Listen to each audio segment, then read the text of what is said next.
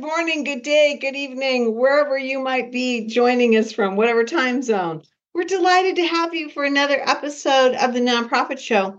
We're really excited today because we have one of our favorites back on, Jack Alato, Ignacio, Nacho, and he is also the birthday boy. Yes, that's right. Today is my birthday. Awesome. Well, we got you. I don't know if you can see the screen, but we I got can. a special birthday crown that Nice. you get to wear. And so we are so excited to have you back on. I was telling my team, I was like, oh my God, I haven't spent any time with you. So I'm really excited to No. be able to do this. So Yeah. I'm thank I'm you. I'm getting ready to take a trip to Arizona just to have lunch with you. Well, yeah, do it. Do it while the weather's good, man. This is the Nice. Yeah. time. This is the time. Well, hey, everybody, we are here because we have amazing partners like Jack Delato from Fundraising Academy at National University. But our sponsors also include Bloomerang, American Nonprofit Academy, Your Part-Time Controller, Nonprofit Thought Leader, Staffing Boutique, Nonprofit Nerd, and Nonprofit Tech Talk.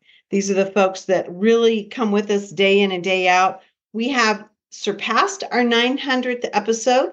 We're marching towards 1,000 shows, which will happen around the first of the year. And you can find those all on, as I like to call them, our sexy new app. You could get us through streaming broadcasts and certainly podcasts. Wherever you consume your content, we're going to be with you and we're going to be there to help support your organization. Okay, Jack, we have so many questions. And I love this question. I held it back because I wanted you to answer it. And I might float it to some other of your members of your team. But this is fascinating. And I did take their name off because I didn't want it to be identifiable. But it comes to us from Los Angeles. And the question is, I have a new donor added to my portfolio that I just met with. Honestly, I'm not sure if we're a good fit. The vibe is not there. Should I try to get another development officer to take them into their portfolio? Really good question. It's a great question. And it gives Yeah. me the opportunity to talk about one of the most beautiful and elegant tools that we have at the Fundraising Academy. And maybe this bad vibe is a result of having different social styles. Everybody has a different social style. Maybe the donor or the prospect has an analytical social style where they just want facts, figures. They want you to progress in a logical order towards talking to them about your cause. And maybe your style is more of a amicable person. You are more touchy feely. You want to get to know the person better, but they just want the facts and figures. So before you push that person on or that prospect to another development professional, try to figure out their social style and then try to figure out your social style. Guess what? You could do that free of charge by going to mylearningportal.org at the Fundraising Academy and watching our webinars on social style. One of the best webinars, and I looked at it this morning that we have there, is on being flexible with your social style. Flexing, being able to determine your donors, our prospects' social style, and flexing to communicate with them. Yeah. Here's the thing about social styles. It's all about communication. If your donor just wants the facts, then that's the way you're going to communicate with them. So this, before you ask another person to do it, be versatile with it, with your social style. Figure out theirs, figure out yours, and then try to communicate with them in their social style, the way they want to be communicated with. You know, I didn't think that that's at all what you were going to say. So I love that. I also think, and tell me what your sense of this is, Jack, because I feel like this is not going to be the only time this happens for name Yeah. withheld.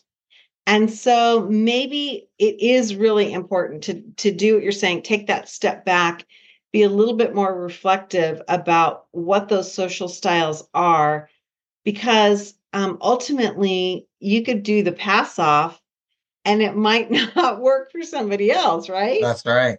Yeah. Oh, So that could happen. Early in my career, I remember my supervisor, who I learned so much from her. She and I were touring through a facility that where I was working, and I could tell that she was not getting along with the donor.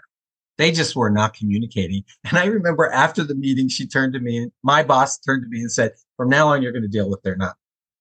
Yeah. So maybe it was just a communication clash.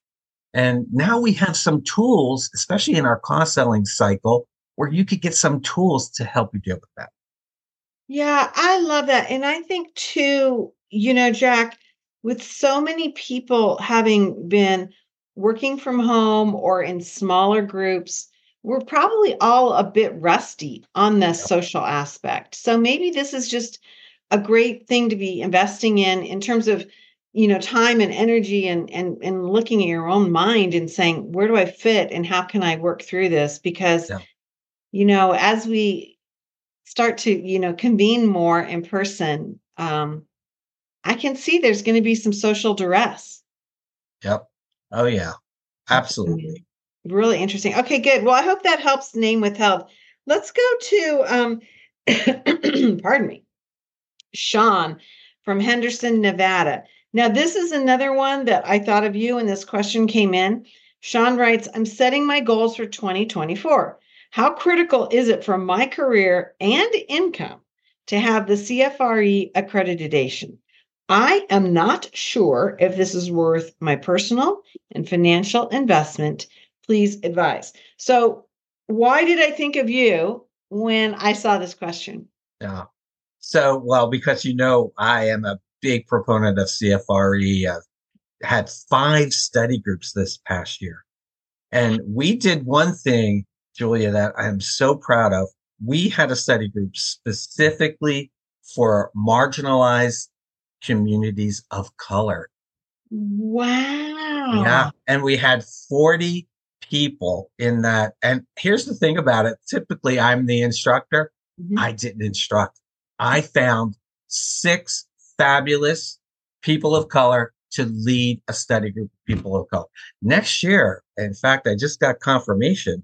We're going to do 2 additional study groups other than the ones that we normally do. One is going to be for Muslim professional uh, development professionals. And Awesome. the second one is going to be for Latinx communities. Mhm. So we're trying to grow our community and definitely have more diversity and access, which is really important to me. But here's the thing about CFRE. So when you achieve the CFRE, you demonstrate that you have a certain degree of fundraising knowledge, which is really important. And I look at CFRE as an ethical assurance that you are going to follow ethical practices, not only to your donors, but also to the leadership. I looked yesterday at a previous webinar I did, and it was based on the responses of current CFREs to 3 important things. Here's what the CFRE said. 89% of current CFREs say they have enhanced professional opportunities. Mhm. That's key. That's a reason to do it. In fact, I talked to someone yesterday who was in a study group. He achieved a CFRE, lives in Ohio. He said that the offers for jobs are coming in. That's what that 89% says. 92% of CFREs said that since they've gotten that certificate, they have more confidence in their ability to do it. Interesting. One of the most incredible things that happened to me this year was a woman sent me an email, and she said in that email, I have achieved the CFRE. And I want to tell you, Jack, I've gotten rid of a lot of my imposter syndrome as a result, which I thought was awesome.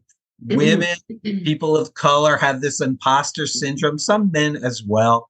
And she was able to get rid of some of that. The third statistic I will tell you about, 93% of CFREs say they would highly recommend it to their colleagues, the people that they work with in their institution, that they should also seek the CFRE.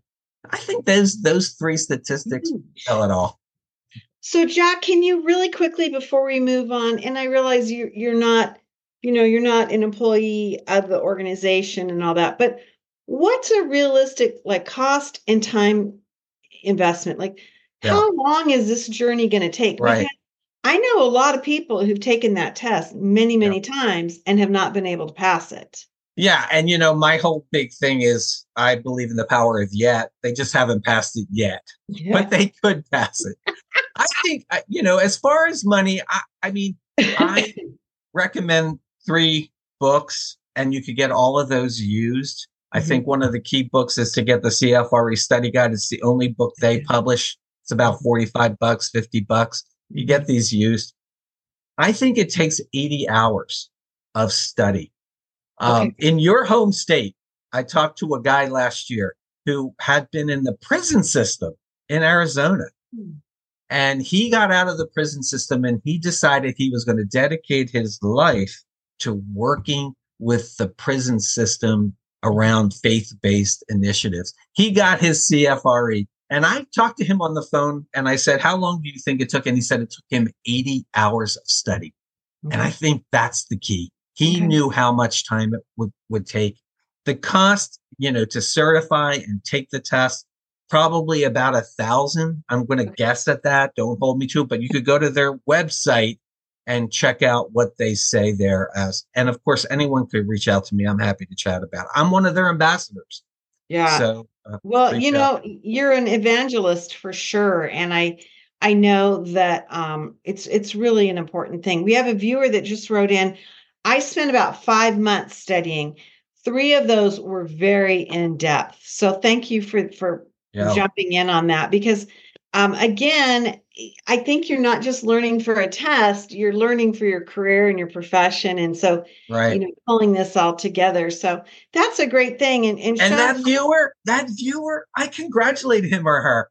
Wow, what commitment, determination. yeah, Isn't that a beautiful thing in that viewer? yeah, yeah. Determination, focus, and a goal setting to achieve something. I love it.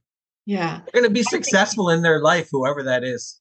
that's cool. Thank you. I think that's great. I'm glad that you said that, and I think that's like really powerful and a good opportunity. I think on the nonprofit show, we're all about elevating our sector, making us more professional, earning more money, getting more respect, organizing ourselves so that we can be more competitive in the for-profit and for the nonprofit sector too. So I'm all about however we can navigate ourselves towards better things, right? And you And do so, that 5 days a week, Julia. You and Jared, I have to applaud you. And I'm going to say to my friends at the Fundraising Academy, they do it all the time too. yeah, and it becomes a mindset, and I think that's what the CFRE thing really helps you achieve too with that. Okay, well, let's go to our next question. I knew you would be like the perfect person to ask that, Jack. But Roland and Stephanie from Tampa, Florida, write in. We're thinking about setting up a board training or onboarding for new board members. Would it be a good idea to do this with a few other nonprofits in our area? Or should this be done only with our own nonprofit? We're trying to be efficient and cheap. I love I this love that. question. I don't call it cheap. I call it cost effective. Here's the Oh. thing about this. I think that joint board trainings are effective to a point. Mhm. And let's think about some of the topics that would work for an organization that's a ballet company and an organization that's a social service organization. Yeah. So here's to the point where it would be a good to get them together. Well, first of all, they'll form a cohort. They'll get, there'll be some bonding. All of the legal stuff will be the same for the state of Arizona or California. All of the federal stuff will be the same. The role of the board as stewards of mission will be Right. the same. The role of the board as stewards of finances, policy creation, all Right. of those things will be the same. Mhm. Then I would say separate them and do specific trainings on your programs. The programs of a ballet company, they should train their board members specifically on that. A homeless shelter on homelessness, the statistics, the need, etc. So Yeah. one size in that way doesn't fit all. Mhm. Board tenure, gift acceptance policies, they may be different. The ballet company may accept planned gifts. The social service agency may not. So Mhm. it wouldn't be a good thing to put them together. But on Mhm. lots of things, legal things, state, federal laws, etc., the Mhm. IRS, and in Canada, the taxing authority of Canada, all of those things would be important. Yeah. I think I like your approach where maybe do a general onboarding for folks in the nonprofit sector, and then doing that next piece, which would be a breakout for those individual groups, because undoubtedly they're going to be internal issues that are different. But Right. yeah, I mean, I think that when we do our board trainings, one, I'm always astonished by how much board members don't know in terms of just the basic compliance issues, and how there's a fiduciary issue here and a responsibility. Mm-hmm. So maybe to kind of pull that aside and make that more community focused, if you will, that it's not just the ballet or the zoo or the temple or the church, right? It's like literally something that is a standardized issue. And then moving aside to what that individual organization does, I think it's really, really a good idea. Um, Yeah. yeah, I like that approach. I think that's smart. Well, I hope Roland and Stephanie that this helps, and I do follow Jack's word. Don't be cheap, be cost effective. That always sounds better. Okay, let's Right. go on to Anna from New Orleans. Pardon me. What do you think about starting up a junior or young professionals board? We're kicking around the idea, and it seems like it'll take a lot of work on our staff's part. Any ideas on how to make this more successful if we do it? Yeah. So I think the first question that has to be answered is, what are your goals? Yeah. What do you want to do? A lot of organizations say, hey, we need more young professionals involved in our organization. Fine, I get that. Every organization, that's, prospecting, bringing in younger people is really important. But when you set up a junior board, so to speak, you have to have, and it will take a lot of work. Some Mhm. organizations say, hey, we're going to set up this junior board. They recruit, they get people, and then they have no idea what they're going to do. It just sits right. And they Right. just sit there. The Right. other thing that, so aside from having goals, I think that you have to plan, what are the benefits to the members? Mhm. What membership benefits are you going to give to this junior board? Mhm. What are the benefits? And what are you going to ask them to do? Right. Right. So, I mean, answer those questions first. And then if you have, a really set goal, then I would say go. Yeah. And since today is my birthday and I'm getting older, I wish I could go backwards. I want to be careful about ageism. You know, Yeah. we don't want to look like we're ageist because we think they're going to bring something different than those 50 and 60-year-olds on the board now. So be careful with that too, guys. I know, I've been in Maui for the week, and I was working with the Credit Union Executive Society, which is kind of like the professional governing body of credit unions, which are nonprofits. Nice. And I was brought over to work with them and their members on attracting, cultivating, retaining next gen talent. And it was so interesting because the average board member in that world is pushing 80 years old.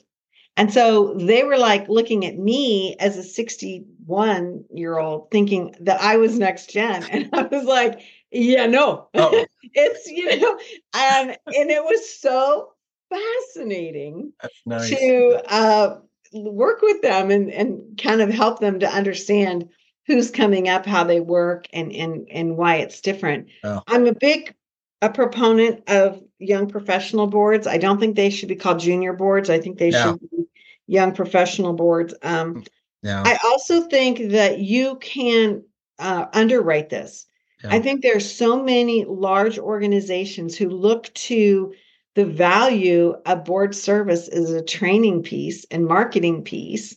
Yeah. I don't know why you couldn't do this, but yeah, have somebody from your team Yeah. navigate this and manage it, because it's Yeah. not going to, this is the whole thing. It's a platform for training and Right. engagement. They're Yeah. How not about if doing that. Julia, how about if you're on the original board and your staff comes and you say, hey, guess what? We're going to form this new junior board of young professionals. How is that going to make your other board members feel? A new and improved board is coming to save the organization. Old and tired, it's got to go, you know? It's So true. I would be careful of those kinds of things. Yeah, I think it's true. And I also think that it's a way. I loved how what you started, and that is, advising Anna to say, what are your goals? Like, why are you even trying to do this? Is this just like a buzzworthy thing that you're going to Yeah. explore? Or do you see something specific that you can, put into place and manage Yeah. it and measure it and Yeah. then determine if it's working? And there are other ways to involve young people. I knew a ballet company that used to do ice cream social for younger professionals after work, or go into their workplace and do like ice cream giveaway or something like that to get them involved in the nonprofit. And those things were very effective. Yeah, smart. Yeah, I think that's really, really cool. Well, we only really have time for one more question. And so let's get that dealt with. Judy from Portland, Oregon writes in, we have professional dollars to spend in Q1 of 2024. And I think we should have someone come in and talk about fundraising to our whole team, including programming. I'm getting some resistance to this idea. This is a fascinating question. Help me sell this to our leadership. We all need to know how to fundraise. Yeah. Well, Very interesting. I love this question, and I love this person from Portland, Oregon, because what she's trying to do is create a culture of philanthropy where everyone in the organization, program staff, board, other staff, everyone understands the importance of fundraising. And so kudos to her, first. And then secondly, I think that we have to understand that money fuels mission. It's what keeps our organization advancing that mission and doing that. So yes, I urge her to go to the leadership and talk about a culture of philanthropy and how that culture of philanthropy will bring in more financial resources to the organization, and how that will really advance their mission even further than where they are now. Yeah, I agree. And, I love that you phrased it that way, because after listening to you, I realize there's a bigger issue with this organization. If they're not even thinking that they don't celebrate or perpetuate or even steward a culture of philanthropy, this is kind of like a pretty big picture. It's not just for those people in that room over there, right? Right. It's everybody. And I think that's an important thing. So yeah, Judy, good luck with that. I mean, it's wow, it's bigger than just an event in Q1 of next year. And Julia, I don't know in your career, but in my career, some of the biggest gifts I ever received were because program staff understood the culture of philanthropy and they talked to donors. Physicians would talk to transformational donors about the importance of the work they would do, or social workers, whatever. So get them on board. Yeah, I absolutely think that I've never been a professional fundraiser, but I've certainly been a fundraiser throughout my community as two additional generations back, and now my child moving forward is an additional generation. And when you can communicate the passion and the need and the commitment to why we all need to be a part of this, that's magical.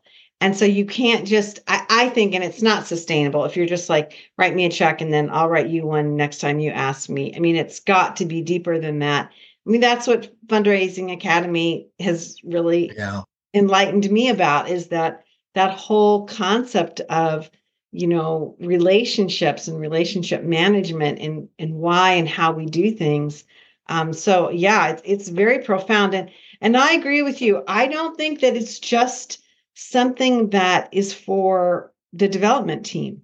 Right. It's not. It's you're going to be hog tying yourself if it's just the development team. Right. Yeah. And fails. Fundraising fails happen when it's just the development team. Yeah, You and know, it's too much. yeah. It's too much. It's Okay, a team sport, right? It's a team sport. it's a team sport. I love it. Well, happy birthday to Thank you. Jack Ignacio Nacho Alato. Thank you so much. I love you. And I'm so happy to see you today. It's beyond belief. I'm over the moon. Well, me too. Me too. It's been a lot of fun. I always love your wisdom and your joy that you serve with and how you educate us. And so I hope you get to have a fabulous birthday. You should have some nachos I will. with that birthday. I'm just saying with birthday cake, because Nacho Alato has to have nachos for his birthday. I'm just saying. Absolutely. Thank you so much. I'm just saying, hey, check out fundraising-academy.org. And really, they have such amazing programming, free programming, thoughtful programming, team building programming. They're adding to their content all the time. So this is not stale stuff. This is stuff that's really navigating a changing society, a changing workforce, and a changing nonprofit sector. And so really amazing information that will help any organization, whether you're in the fundraising part of your organization or not. I mean, just in general, the nonprofit sector, I think there's magical things going on there. Jack, we're going to be announcing pretty soon about your Fundraising Academy next big event coming in the spring, Cultivate, which is going to be fun. Yeah. And so we'll be talking about that as well. And I will be there this year. Cool. So, yeah, it's on my calendar. And somebody wrote in, happy birthday, Jack. We love and appreciate you. Thank you.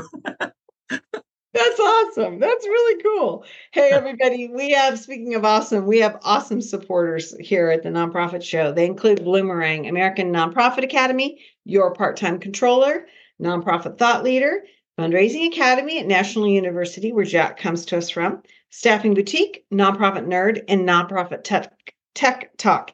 These are the folks that are with us day in and day out on special birthdays like today for Jack Alato and every day. So we have a lot of cool things coming up going towards the end of the year and in the new year. We're booking out. We're already almost booked out with guests through the first of the year or into February. And we have some really interesting guests. And every day, Jack, as you know, it's a different day and something fun to learn. So as we like to end every episode of the Nonprofit Show, especially on a birthday date like today with Jack Alato, we want to send this message along to everyone. And it is to stay well so you can do well. We'll see you back here next week. Thank you, everybody. Thank you, Jack.